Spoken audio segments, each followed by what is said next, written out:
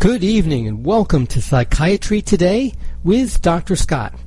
This is your host, Dr. Scott Bay, your psychiatrist with all the latest mental health related news, including everything about the mind, the brain, human behavior, how to feel well emotionally, how to cope better with stress, how to make sense of media reports about the latest research into potential new treatments and insights into the causes of mental illness, along the way trying to better inform the general public about mental health issues and to reduce the stigma associated with having a psychiatric diagnosis and needing treatment for it, bringing that to you with more than 20 years of experience in the practice of psychiatry and without the hype and distortion of such messages as is so typical with other media sources.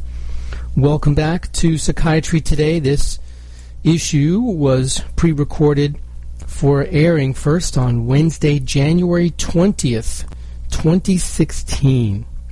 Hope your year is going well so far. As I just did in the intro to the show, every week I always mention that one of my goals for this podcast is to help alleviate the stigmatization there is that people without mental illness have about those who do, and also the stigmatization that people with mental illness have about themselves. And along those specific lines, I found a wonderful article that I'm very anxious to share with you, very much looking forward to sharing with you. It's rather long. It, in fact, may take up the whole podcast. Hopefully I'll be able to finish it. But in any case, I just want to say here, it's called 11 Things Only Someone Taking Antidepressants Understands. So for those of you who are taking or have taken antidepressants, this is something you'll very much relate to. And if you are not or have not ever taken them, most likely you know someone who is or has taken them, and this will hopefully give you more insights into those people's experiences. So what I'm going to do is just read the article as from the author's point of view. Okay, so she wrote the article in the first person. Her name is Sarah Klein, and it appeared in a recent edition of Everyday Health. Right, so here it goes. 11 Things Only Someone Taking Antidepressants Understands by Sarah Klein. There's a spin class I like here in New York City, and the instructor happens to have diabetes. Periodically in the middle of class, sometimes barely even slowing her pedaling feet, she'll check her blood sugar with a quick prick of her fingertip. Occasionally, she'll explain herself before or after class. Other times, no explanation necessary. I'm sure others like me who have worked out with her more than a few times have started to hardly notice. Therapists and doctors and writers like to draw an analogy between the constant vigilance required of people with diabetes and that of people with depression. A person might need to be on insulin for the rest of her life, and there's no shame in that. Depression, too, the thinking goes, can require lifelong treatment. Why should our perception of that medication be any different? Still, I can't imagine this spin instructor popping off the cap of a bottle of Zoloft in front of 30 sweaty strangers. It's not a perfect analogy. We know now that depression is perhaps infinitely more complicated than the comparatively well-understood fix for type 1 diabetes or replacing missing insulin. But it still makes the point so clear it nearly punches you in the stomach. We wouldn't judge someone for treating a physical illness with medication, so why do we judge someone for doing the same for a mental illness? Diagnosing depression can be just as challenging as treating it. I'm confident we're slowly moving away from this stigma, but we're not quite there yet. Whether it's because a person on antidepressants doesn't necessarily look sick, or we simply don't understand the benefits antidepressants have to offer, it's obvious we need more honest discussion of these meds and who they work for and how. Considering the most recent data available suggests 11% of Americans over the age of 12 take antidepressants, and that was in 2008, we owe them a little more compassion and understanding. In an attempt to help make things clearer and help us all be even just a little more accepting, here are a few things only people taking antidepressants truly understand. Now, she says it's going to be 11 things. First, I just want to say in her introduction, I couldn't agree more that depression is comparable to diabetes insofar as that it's a hormonal imbalance. And instead of the pancreas not producing enough insulin or the body not responding properly to insulin, it is a hormonal imbalance in the brain. And she's also right in saying the fix of diabetes for treating with insulin is a lot simpler than the fix of treating depression with medication.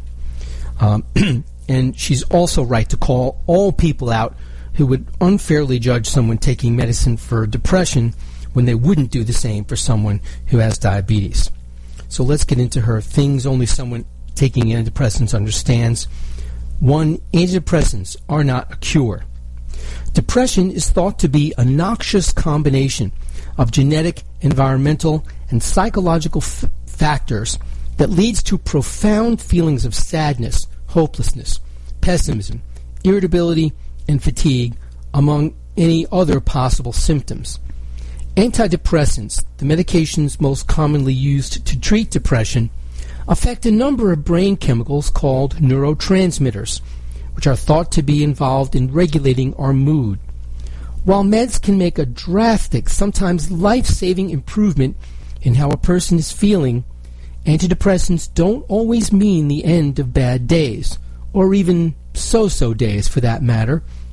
Freelance writer Lynn Shattuck likens antidepressants to her contacts. "I'm super nearsighted. I need contact lenses to see," she says. Antidepressants aren't a happy pill. They just clear the fog for me. They help clear my vision and enable me to see a little more. She's been on and off meds for 2 decades to help manage depression and anxiety. "My antidepressants are just one tool in my toolbox," she says. "I don't think any one thing for someone with depression is necessarily the answer." For Rob O'Hare, an actor, comedian, and web producer who also happens to be my dear friend, antidepressants haven't made negative thoughts vanish, but they've helped speed them along. "Without medication, I might feel devastated," he says, "but with medication, I won't feel awful, and then the feelings will pass, and that's actually a drastic improvement." He was first diagnosed with depression in 2003, and while he recognizes that he still harbors negative thinking patterns, they have a chance to get better now with medication. Another thing that people with depression understand uniquely about antidepressants. Number 2, you don't have to be on them forever, but you might be. It can be tempting to take antidepressants for a month or 2, feel like you've improved leaps and bounds, and figure you no longer need meds, says psychiatrist Michelle Tricamo, an assistant professor of psychiatry at Weill Cornell Medical College in New York. That's not something we want to see, she cautions. Just like you want someone to finish the whole course of antibiotics to prevent relapse, we don't want anyone to prematurely discontinue antidepressants either. Typically, Tricamo says, your doc will want you to be relatively symptom-free for about a year before you talk about stopping the meds, she says, to make sure the changes in how you're feeling are going to stick. What's even more important than how long you've been on antidepressants is that you don't try to go off them alone. A doctor can help you expertly taper your dose to wean you off with as few withdrawal effects as possible. We'll get to more on withdrawal later. After that weaning period, some people might carry on medication-free. Antidepressants can function like that ever-elusive perfect face wash that clears up our acne after a few weeks and you're set, O'Hare imagines. But for someone like me, depression is chronic, he says. I just have to manage it. I'm going to pause here again. That section makes several excellent points, much like the expert that the author consults, Dr. Trucamo at Cornell. I couldn't agree more. I always tell my patients, as far as duration of treatment, once you get well, a year at that point, and then we talk about tapering off. And again, the analogy is perfect. Finishing the bottle of antibiotics so that the infection doesn't come roaring back with resistant bugs. It's just like taking your year or so's worth of antidepressants. And then she cites the example of her friend who says, for me, it's chronic. I have to manage it. I have to stay on medication indefinitely. Okay, next. I think we're up to number 3. If you do stay on them forever, it's not because you're addicted. Shattuck says she was constantly establishing timelines in her head for when she'd be able to ditch antidepressants. It took years for her to come to terms with the fact that she might take them for the rest of her life. I believe this is part of my genetic makeup and something I need, she says. Her attitude is key in understanding long-term antidepressant use. People who benefit from the meds are taking them because they still provide those benefits. There's no high, there's no cravings, Dr. Trucamo says. Antidepressants can cause withdrawal if you stop them abruptly, which is probably where this misconception came from, but it in no way means you can't stop using them. It's very important points in that section as well. Again, the last point, because there are side effects. If you stop, it does not mean you're addicted, because you need to take it indefinitely because you have chronic depression with a strong family history, indicating it's a part of your genetic constitution, or you've had multiple severe episodes and you relapse each time you come off of your antidepressants, or you've had a serious suicide attempt and felt well when you got on medication. All of these are reasons why you might need to stay on them forever. But you are no more addicted to your antidepressant in any of these situations than is the person who has to take insulin to control diabetes, or the person who has to take thyroid hormone to control an underactive thyroid. We'll pause here and continue with this article after this commercial break. You're listening to Psychiatry Today with Dr. Scott. Be right back. The disease of addiction is a life-altering challenge, not just for the person suffering its effects, but also for the family and friends who support and love the one caught in its grasp. What should be the course of treatment? Who is the best person to render treatment? And what is the best place to go for the care that is needed? We know that you want answers to these and many more questions. Call 770-696-9862 and speak to a representative of the Atlanta Healing Center. They can tailor a program specifically designed to address the needs of the person suffering with an addiction, or give you guidance as to where that help may be found. Information is the key, and the trained staff at AHC is here to assist. If you wish, you can also get more information on the website located at www.atlantahealingcenter.com.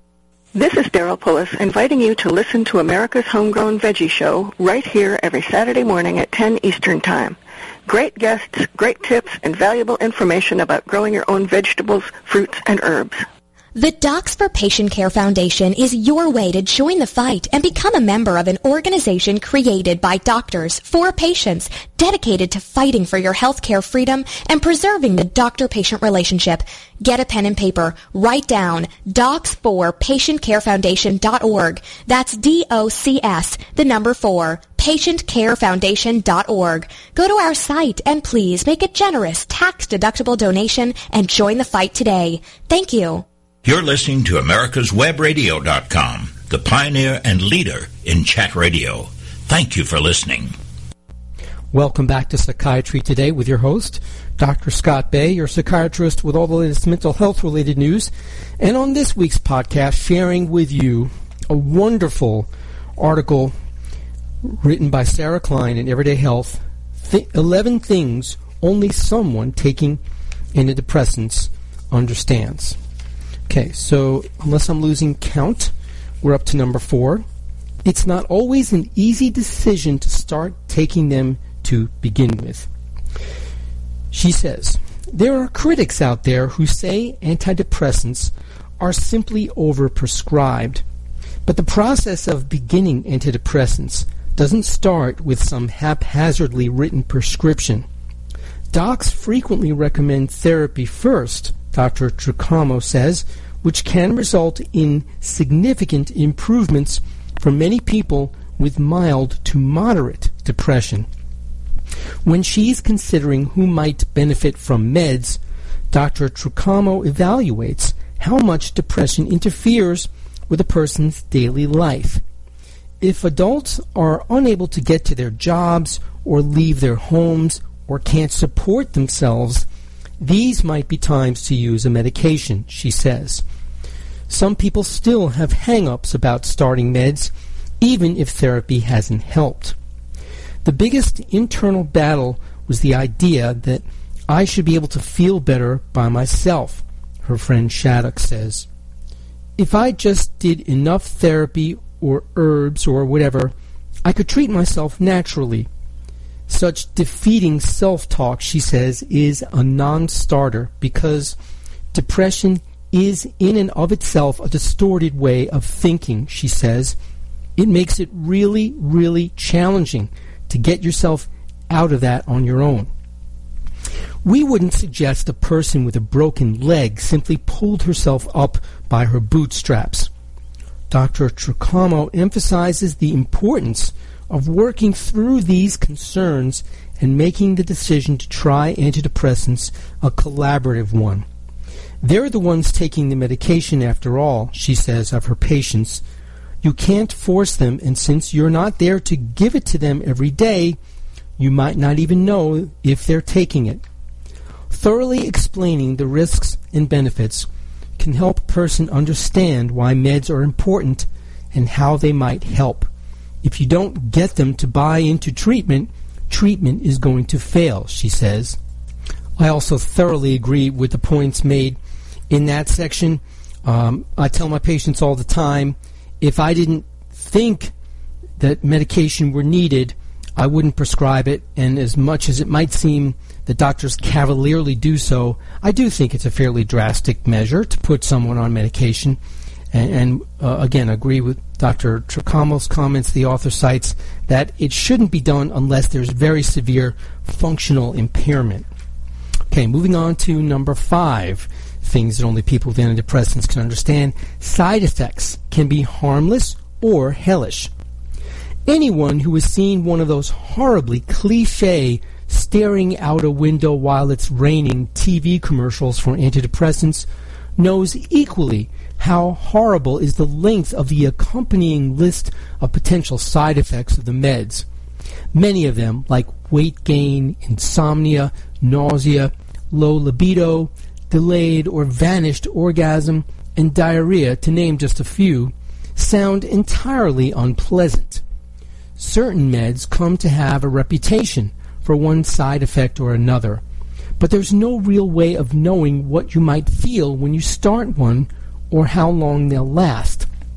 Nausea, headaches, or a jittery feeling usually vanish within the first couple of weeks, Dr. Tricamo says, but weight gain or a dampened sex drive might be harder to get rid of. Unfortunately, it's something we can't really predict. Side effects aren't based on the dose of the medication or really anything else measurable or adjustable, she says, although they are likely to be worsened by drugs or alcohol. While the unpredictability is certainly frustrating, it shouldn't be prohibitive. We can switch antidepressants, and we usually do find one that isn't so harmful in these ways, she says. It's kind of a guessing game, O'Hare says. He ended up in the emergency room after what was likely an allergic reaction to Lexapro when he first tried it in 2003. He's since tried a handful of others with varying rates of success. Cymbalta and Wellbutrin both made his depressive symptoms worse, he says. Effexor made him feel something he can only explain as medicated. He gained weight on Remeron, but describes the experience more like his body no longer felt like his own. He's currently feeling some improvements on Prozac, about to visit his psychiatrist for the first time in a month. He stayed away from any antidepressants thought to mess with libido. He guesses everyone has their own threshold for tolerating different side effects. Some weight gain might not bother one person, while it's a deal breaker for others. For example, if a drug was going to diminish my libido, then I just wasn't going to deal with that, he says. Among the drugs I haven't taken are some I haven't taken for that reason. Again, just to pause here and make some points about that section about the side effects. Yes, the experience of side effects is very unique for any given patient. So it's important not to take that long list that you hear and think, oh, is that what's going to happen to me? If I take this? No, that's what may happen. And again, the points are right on target about the physical annoyances usually go away in the first couple of weeks, but if weight gain and low sex drive happen, they're likely as not to stick around longer. And as she says, it's somewhat of a guessing game. However, I think we can take some of the guesswork about choosing medication if you're lucky enough to have any kind of genetic relative who did well on one antidepressant or another. That's the one that you should try. That takes some of the guessing out of the picture. And then just to comment on this one particular patient, this friend of the author's, he had bad problems on Cymbalta and Wellbutrin, and Effexor didn't feel so good for him either. This means to me that he doesn't do well on medications which act on the norepinephrine pathway. That's the one thing that all three of those medications have in common. And again, sometimes it is a case of trial and error where we have to learn things about someone's unique brain chemistry by accident. Okay, number 6 of the 11 things that only someone taking antidepressants understands. But you're not about to become a zombie. The idea that antidepressants totally change your personality is understandable, Dr. Trukamo says, since they are tinkering with your brain. The persistent I won't feel anything fear, however, is unwarranted. Antidepressants are designed to help you return to your former demeanor, she says, not transform you into some always up or totally out of it new you.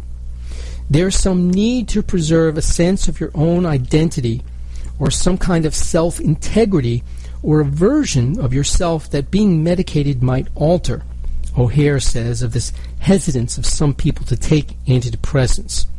Of course, if you do feel like meds are flattening you, talk to your doctor who can likely suggest another option.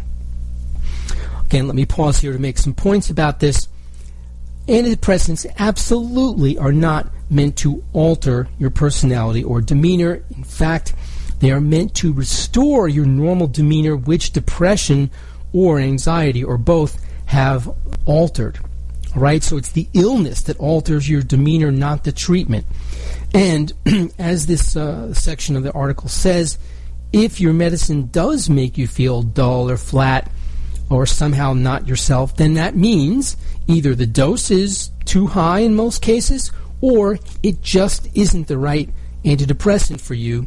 And in either case, some sort of change in your medication should be made once you report these unexpected, undesired side effects to the prescribing doctor.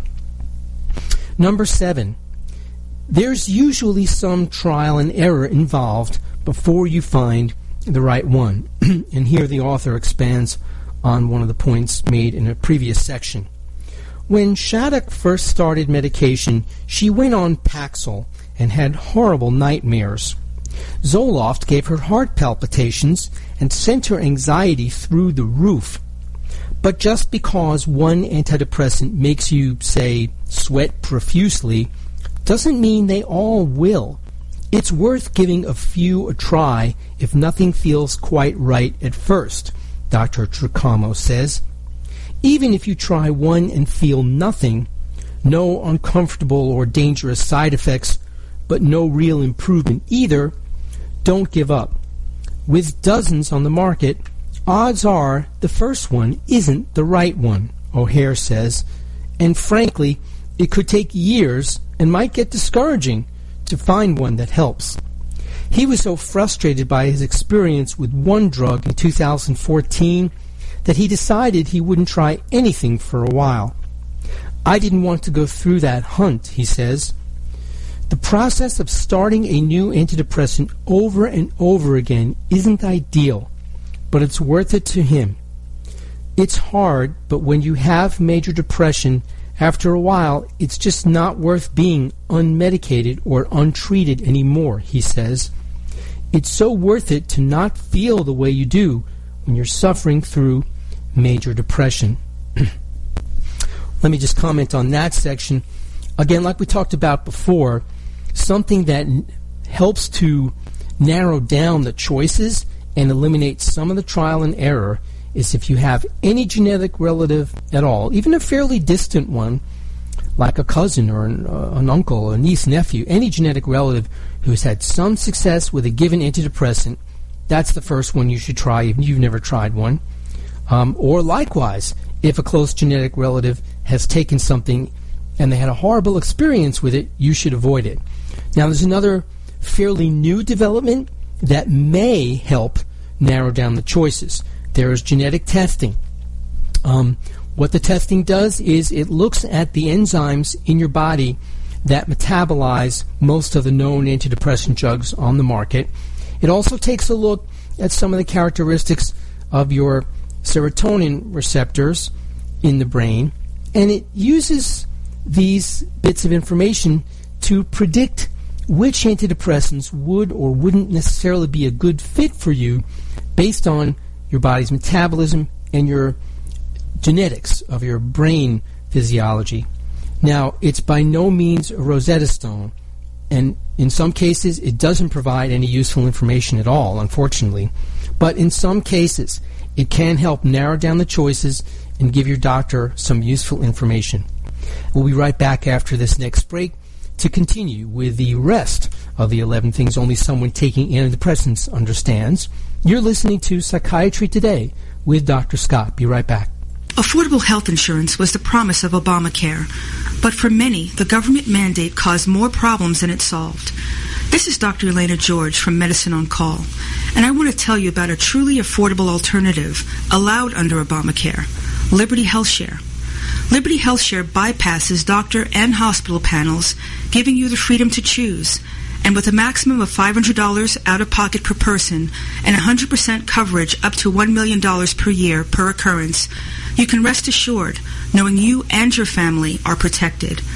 Coverage starts as low as $107 per month and also includes dental, vision, pharmacy, and holistic care. Liberty HealthShare puts you back in charge of your health. Visit them online at libertyoncall.org.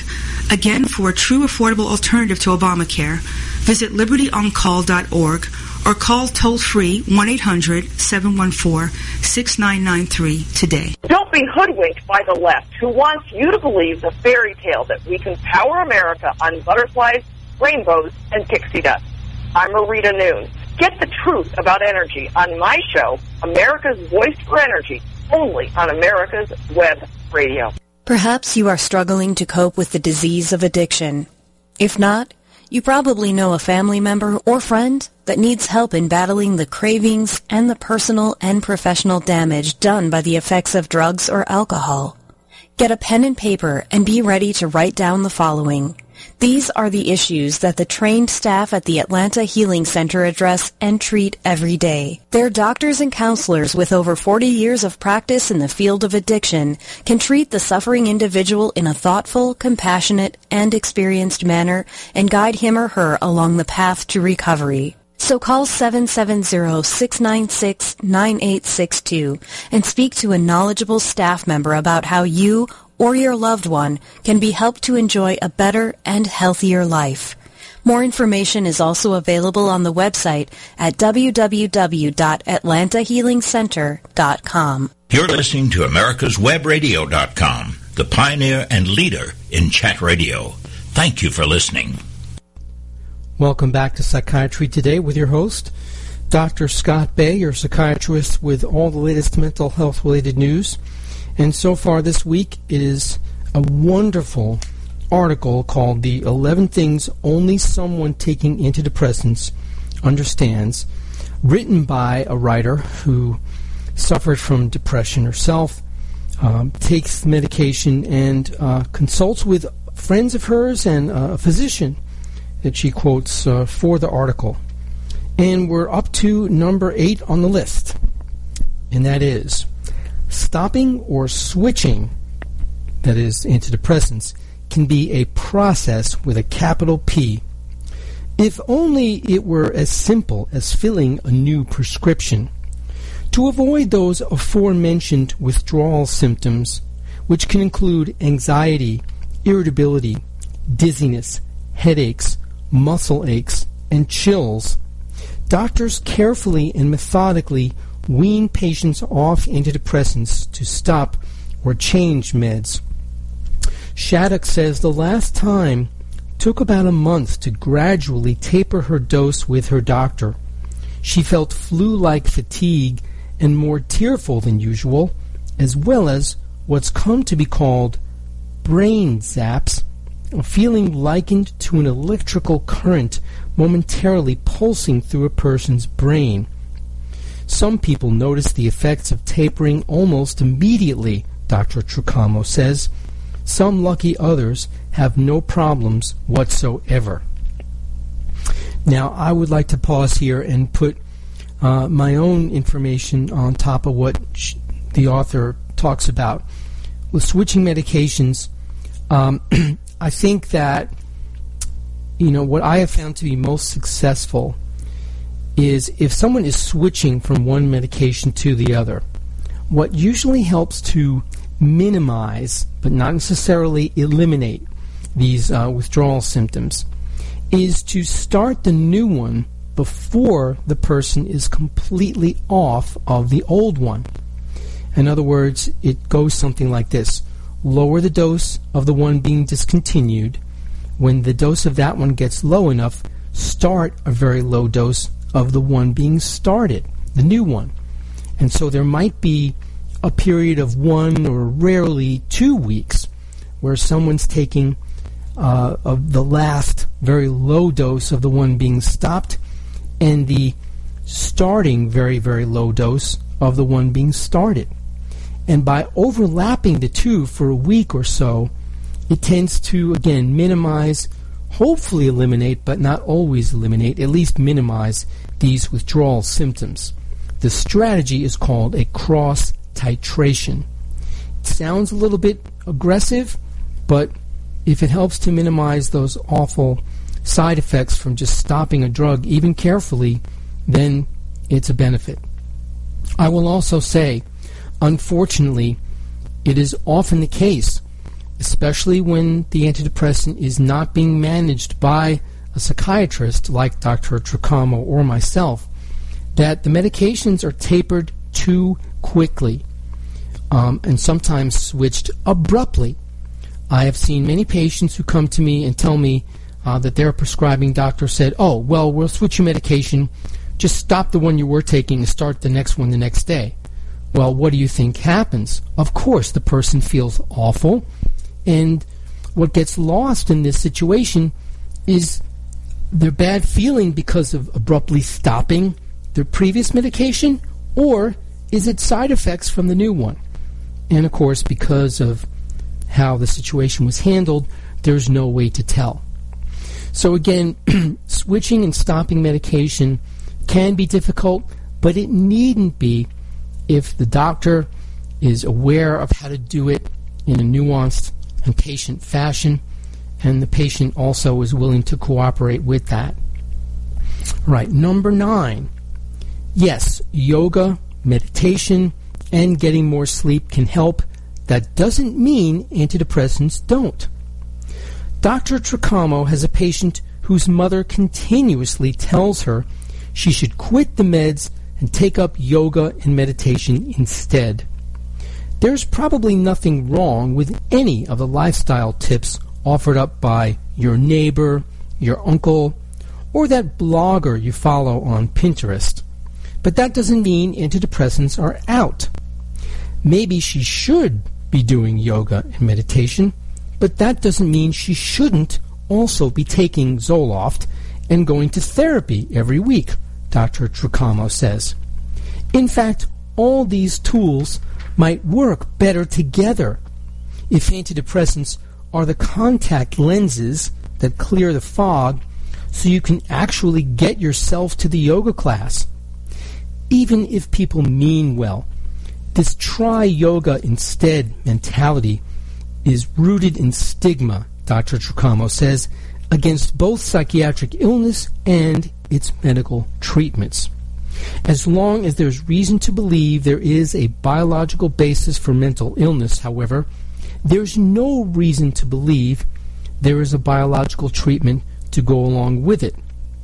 If you have asthma and you can't breathe, are you going to try to just meditate through it, she asks. O'Hare does his best to tolerate this kind of advice because he knows his friends mean well. I'm not about to criticize my friends for whatever bits of helpfulness they've thrown my way, he says. I'm grateful for any and all of it, even when it's repetitive or nonsense. I cleaned it up a bit. He used a different word. But in any case, I also want to pause and comment on this section. It is, in some cases, at least irresponsible and stigmatizing, and at worst, life-threatening, when someone tells someone they shouldn't be on medication for depression. I am not exaggerating or making what might otherwise sound like a hyperbolic statement when I tell you that many people have died of suicide from their depression when they took the perhaps well-meaning but ill-founded advice of those close to them, telling them they should not take their medication. So I am one of those who say, yes, don't let the medication do the whole job. Absolutely you should exercise. Absolutely you should take up yoga. Absolutely you should meditate. In fact, I tell many of my patients that if I think about all the people in my practice who are doing the best while taking their medication, they exercise regularly. They eat well. They make sure they get enough sleep. And the ones doing the best also do things like yoga and meditation. So sure, do all of it. Because as we've heard in the previous sections of this article, let's face it, the medications aren't perfect. They can't fix everything. They often cause collateral damage with side effects, and it may be difficult to find the right one. So I feel strongly, even if you're on the perfect medicine, has you feeling great, no side effects, you should still be doing all of those other things because they all work. But even if you take diet, exercise, yoga, and meditation and you roll them all together, if someone is seriously ill with depression, and by that again I'm talking about completely functionally impaired, then none of that all taken together will match the benefit of medication. However, if you add all of those to medication, there is no question that the person will feel better. All right, number 10 reason or thing that only people taking antidepressants can understand. You can maybe even safely take them while pregnant. Now, this section certainly is a little more controversial. First, I'm going to read what the author has to say, then I'll give you my own take. She says, starting or growing a family can be a tricky decision for anyone, but women who use antidepressants have an extra layer of complication to decode. Questions about how antidepressants might affect a developing fetus have long been up for debate, and the most recent news is the meds don't seem to have lasting cognitive or behavioral effects on children born to moms who use them. Know what does leave a lasting impact on the little guys? Moms who are depressed. My midwives kept saying it's not just the safety of my unborn baby that we had to consider, but my safety and mental health, Shattuck says. She stayed on antidepressants during both her pregnancies, a decision she calls the most difficult part of my journey with depression. Her son, now 6, and her daughter, almost 4, are both healthy. They didn't go through any of the scary things you find if you Google antidepressants during pregnancy, she says with a chuckle. She was racked with guilt, though, a feeling she doesn't imagine she would have had if she had needed meds for, say, diabetes at the time. A lot of people have to take medication during pregnancy for physical ailments, she says. I don't know if I would be as hard on myself as I was about antidepressants. I couldn't possibly agree with that section more. Number one, the negative effects of maternal depression on the developing fetus and the newborn child are obvious and well documented, including intrauterine growth retardation, which is what it sounds like it does in English, and also impairing the mother-infant bond after the child is born, slowing development early on.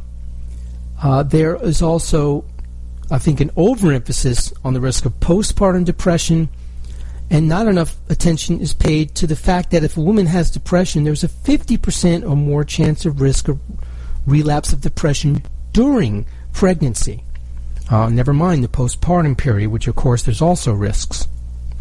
So when you weigh the known obvious consequences for the baby of maternal depression versus the lack of any definite side effects of the medication, there seems to be more weight in favor of giving the medication consideration when it means keeping the mother's mental health and well-being intact for the sake of carrying the pregnancy successfully to term, feeling well in the postpartum period, preventing postpartum depression, and having a successful life with the newborn. Not an easy decision to make, but it certainly is a lot more nuanced than people think, and there's evidence that the medication does more good than harm. All right, we'll finish up the article when we come back from this next commercial break. You're listening to Psychiatry Today with Dr. Scott. The Docs for Patient Care Foundation is your way to join the fight and become a member of an organization created by doctors for patients, dedicated to fighting for your healthcare freedom and preserving the doctor-patient relationship. Get a pen and paper. Write down docs4patientcarefoundation.org. That's DOCS, the number 4, patientcarefoundation.org. Go to our site and please make a generous tax-deductible donation and join the fight today. Thank you. Hello, I'm Dr. Mike Karuchak. Have you ever wondered what doctors talk about amongst themselves? If you do, join us on the Doctor's Lounge and hear the doctors' conversations amongst themselves. Join me and my co-host, Dr. Hal Schertz, every Thursday morning, 8 to 9 a.m. Do you have problems with sinus pain and pressure? Do other people smell things that you don't? Have you lost the joy in eating because food just doesn't taste like it used to? Is your nose always stuffy no matter what you do? Maybe you have sinus or nasal polyps. These are generally benign growths that occur from chronic sinus infection or allergies that are either undertreated or have not been treated at all. At Peachtree ENT Center, we specialize in minimally invasive balloon dilation sinus surgery and correction of a deviated nasal septum and turbinate reduction surgery that can be done in the office. We use state-of-the-art equipment so that you can see the problem. You will be a partner in your care, and together we will decide the course of treatment. We believe in old-fashioned medicine, where we take the time to fix the problem, not just medicate the symptoms. You can rest assured that all options will be offered before surgery is recommended, because Peachtree ENT Center is where patient care counts. You're listening to AmericasWebRadio.com, the pioneer and leader in chat radio. Thank you for listening. Welcome back to Psychiatry Today with your host, Dr. Scott Bay. And we're about to wrap up what has been a wonderful article that I found. Really enjoyed sharing it with you so far. It is the 11 things only someone taking antidepressants understands.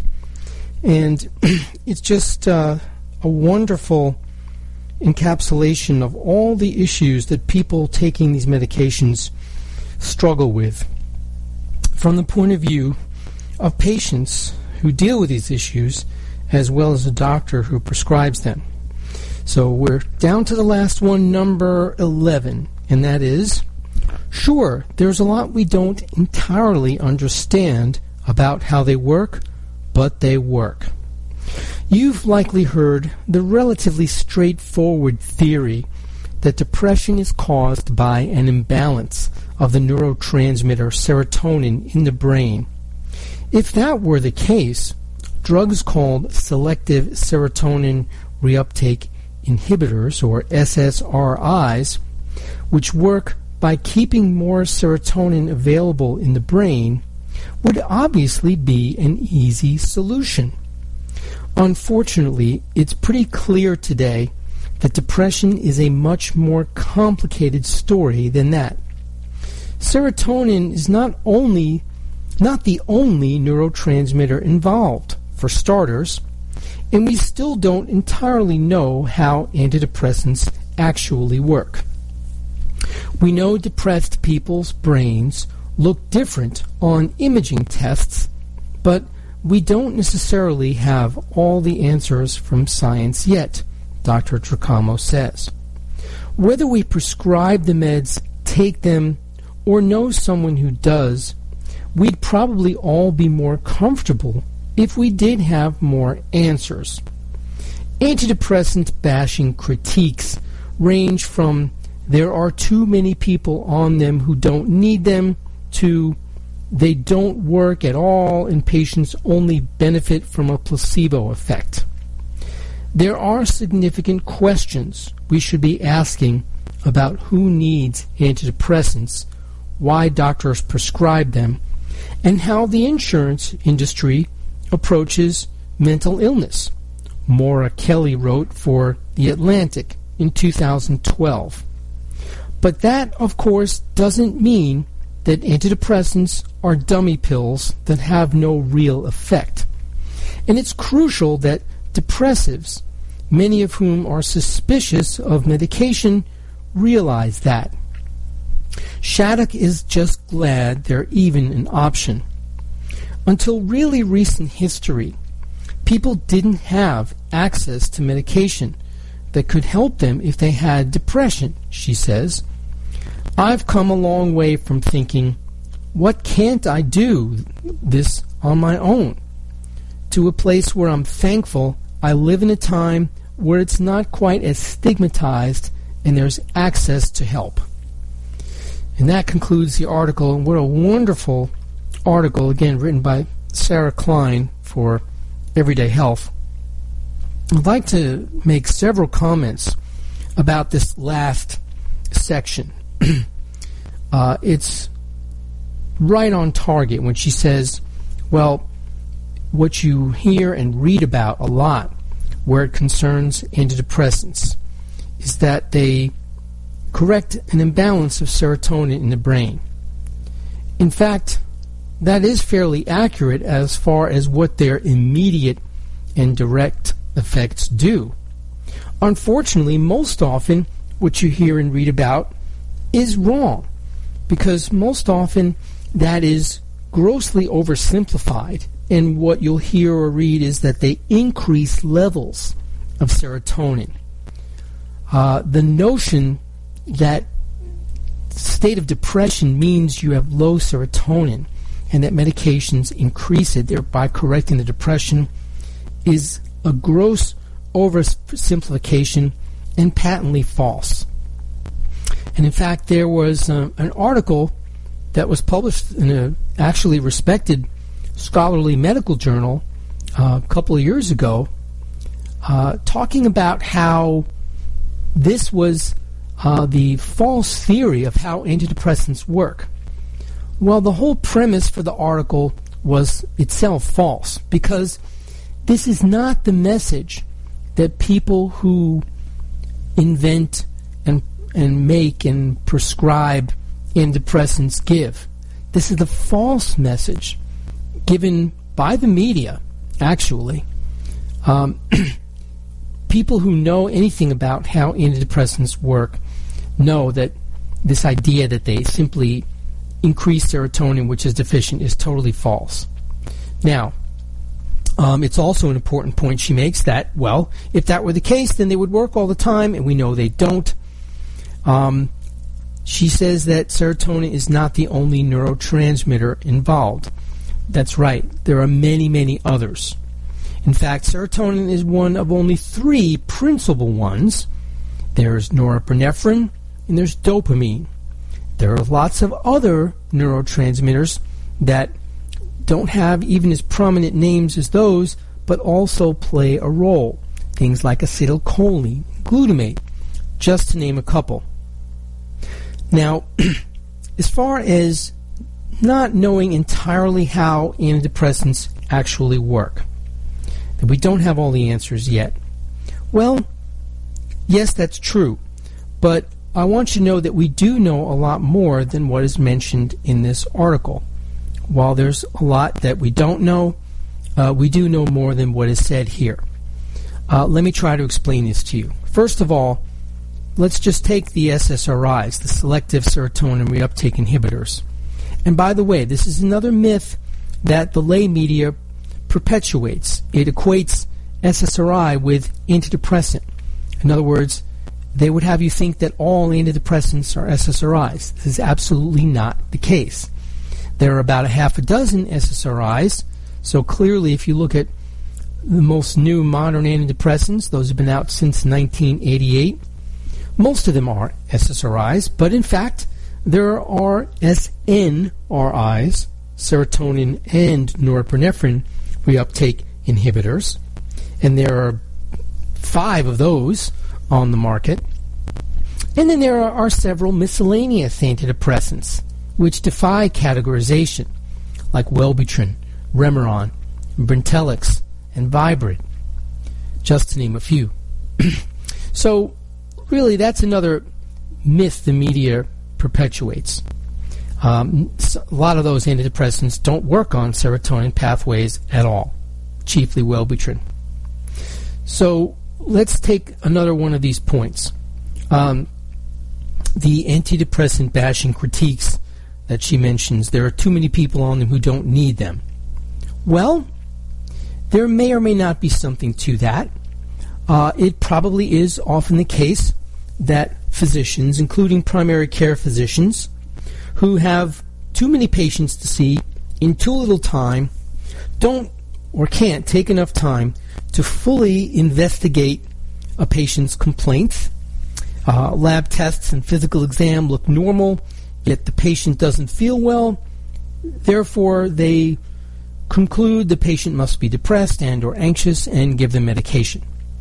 Now, are there some of those patients who don't really need to be on medication? Of course, but probably a lot of them do. Now, there should be, as we talked about before, better and stronger consideration to who needs them and why. It should be something taken drastically, not something done cavalierly, and should only be given to people who have very serious functional impairment, but also based on a proper diagnosis. Then the other critique. They don't work at all, and patients only benefit from a placebo effect. Well, again, there was also this publication many years ago looking at the whole gamut of antidepressant drug trials done in clinical research, usually done by pharmaceutical companies trying to bring these drugs to market. And someone took a look and said, hey, look, in most of the cases, the placebo did as well as the drug. There wasn't that much of a difference. Well, this assertion has long since been debunked, but the criticism persists. The reality is there are many, many obstacles to besting a placebo in an antidepressant trial. the placebo effect, or the positive belief that something will work, actually brings about symptomatic relief, is no stronger in any field of medicine than in psychiatric drug trials. The fervent belief that something you take may help your mood improve is very, very powerful. So when you have a strong placebo effect, regardless, it is harder for the medication to overcome that. Furthermore, there are a lot of flaws inherent in how psychiatric drug trials and antidepressant drug trials in particular are conducted.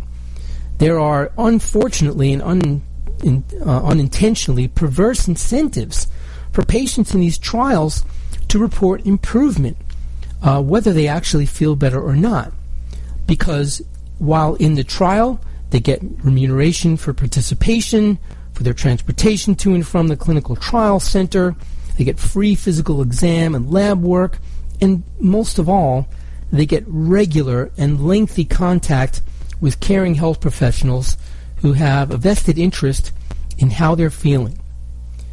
Now, like it or not, this is going to skew the outcome of the trials in favor of people reporting improvement, even on placebo. So this is a big reason why so many of those trials resulted in the placebo looking darn good compared to the real medication. It turns out that if you look at people who have the most severe cases of depression, and there are rating scales that we have where we can measure this, there is definitely a decided effect of medication that is noticeably and significantly better than placebo. So I think it's harder to see a difference when the depression is mild or moderate than it is when the depression is severe. But in any case, the article was wonderful. It covered so much, and for me it was very validating because I've often used a lot of these points in my work with patients. Everything from comparing using medication to treat it, to using medication for diabetes, to encouraging people to try different ones and not give up, to working them through side effects, to discouraging thinking of it as an addiction. So it was excellent, and I thank Sarah Klein for this article. And I enjoyed very much bringing it to you and enjoyed spending this time with you. Hope you found it interesting and informative, and I hope you have a wonderful, stress-free week till I'm with you again next week. But if not, then you need to call Dr. Scott. Good night, and thanks for listening. You're listening to AmericasWebRadio.com, the pioneer and leader in chat radio. Thank you for listening.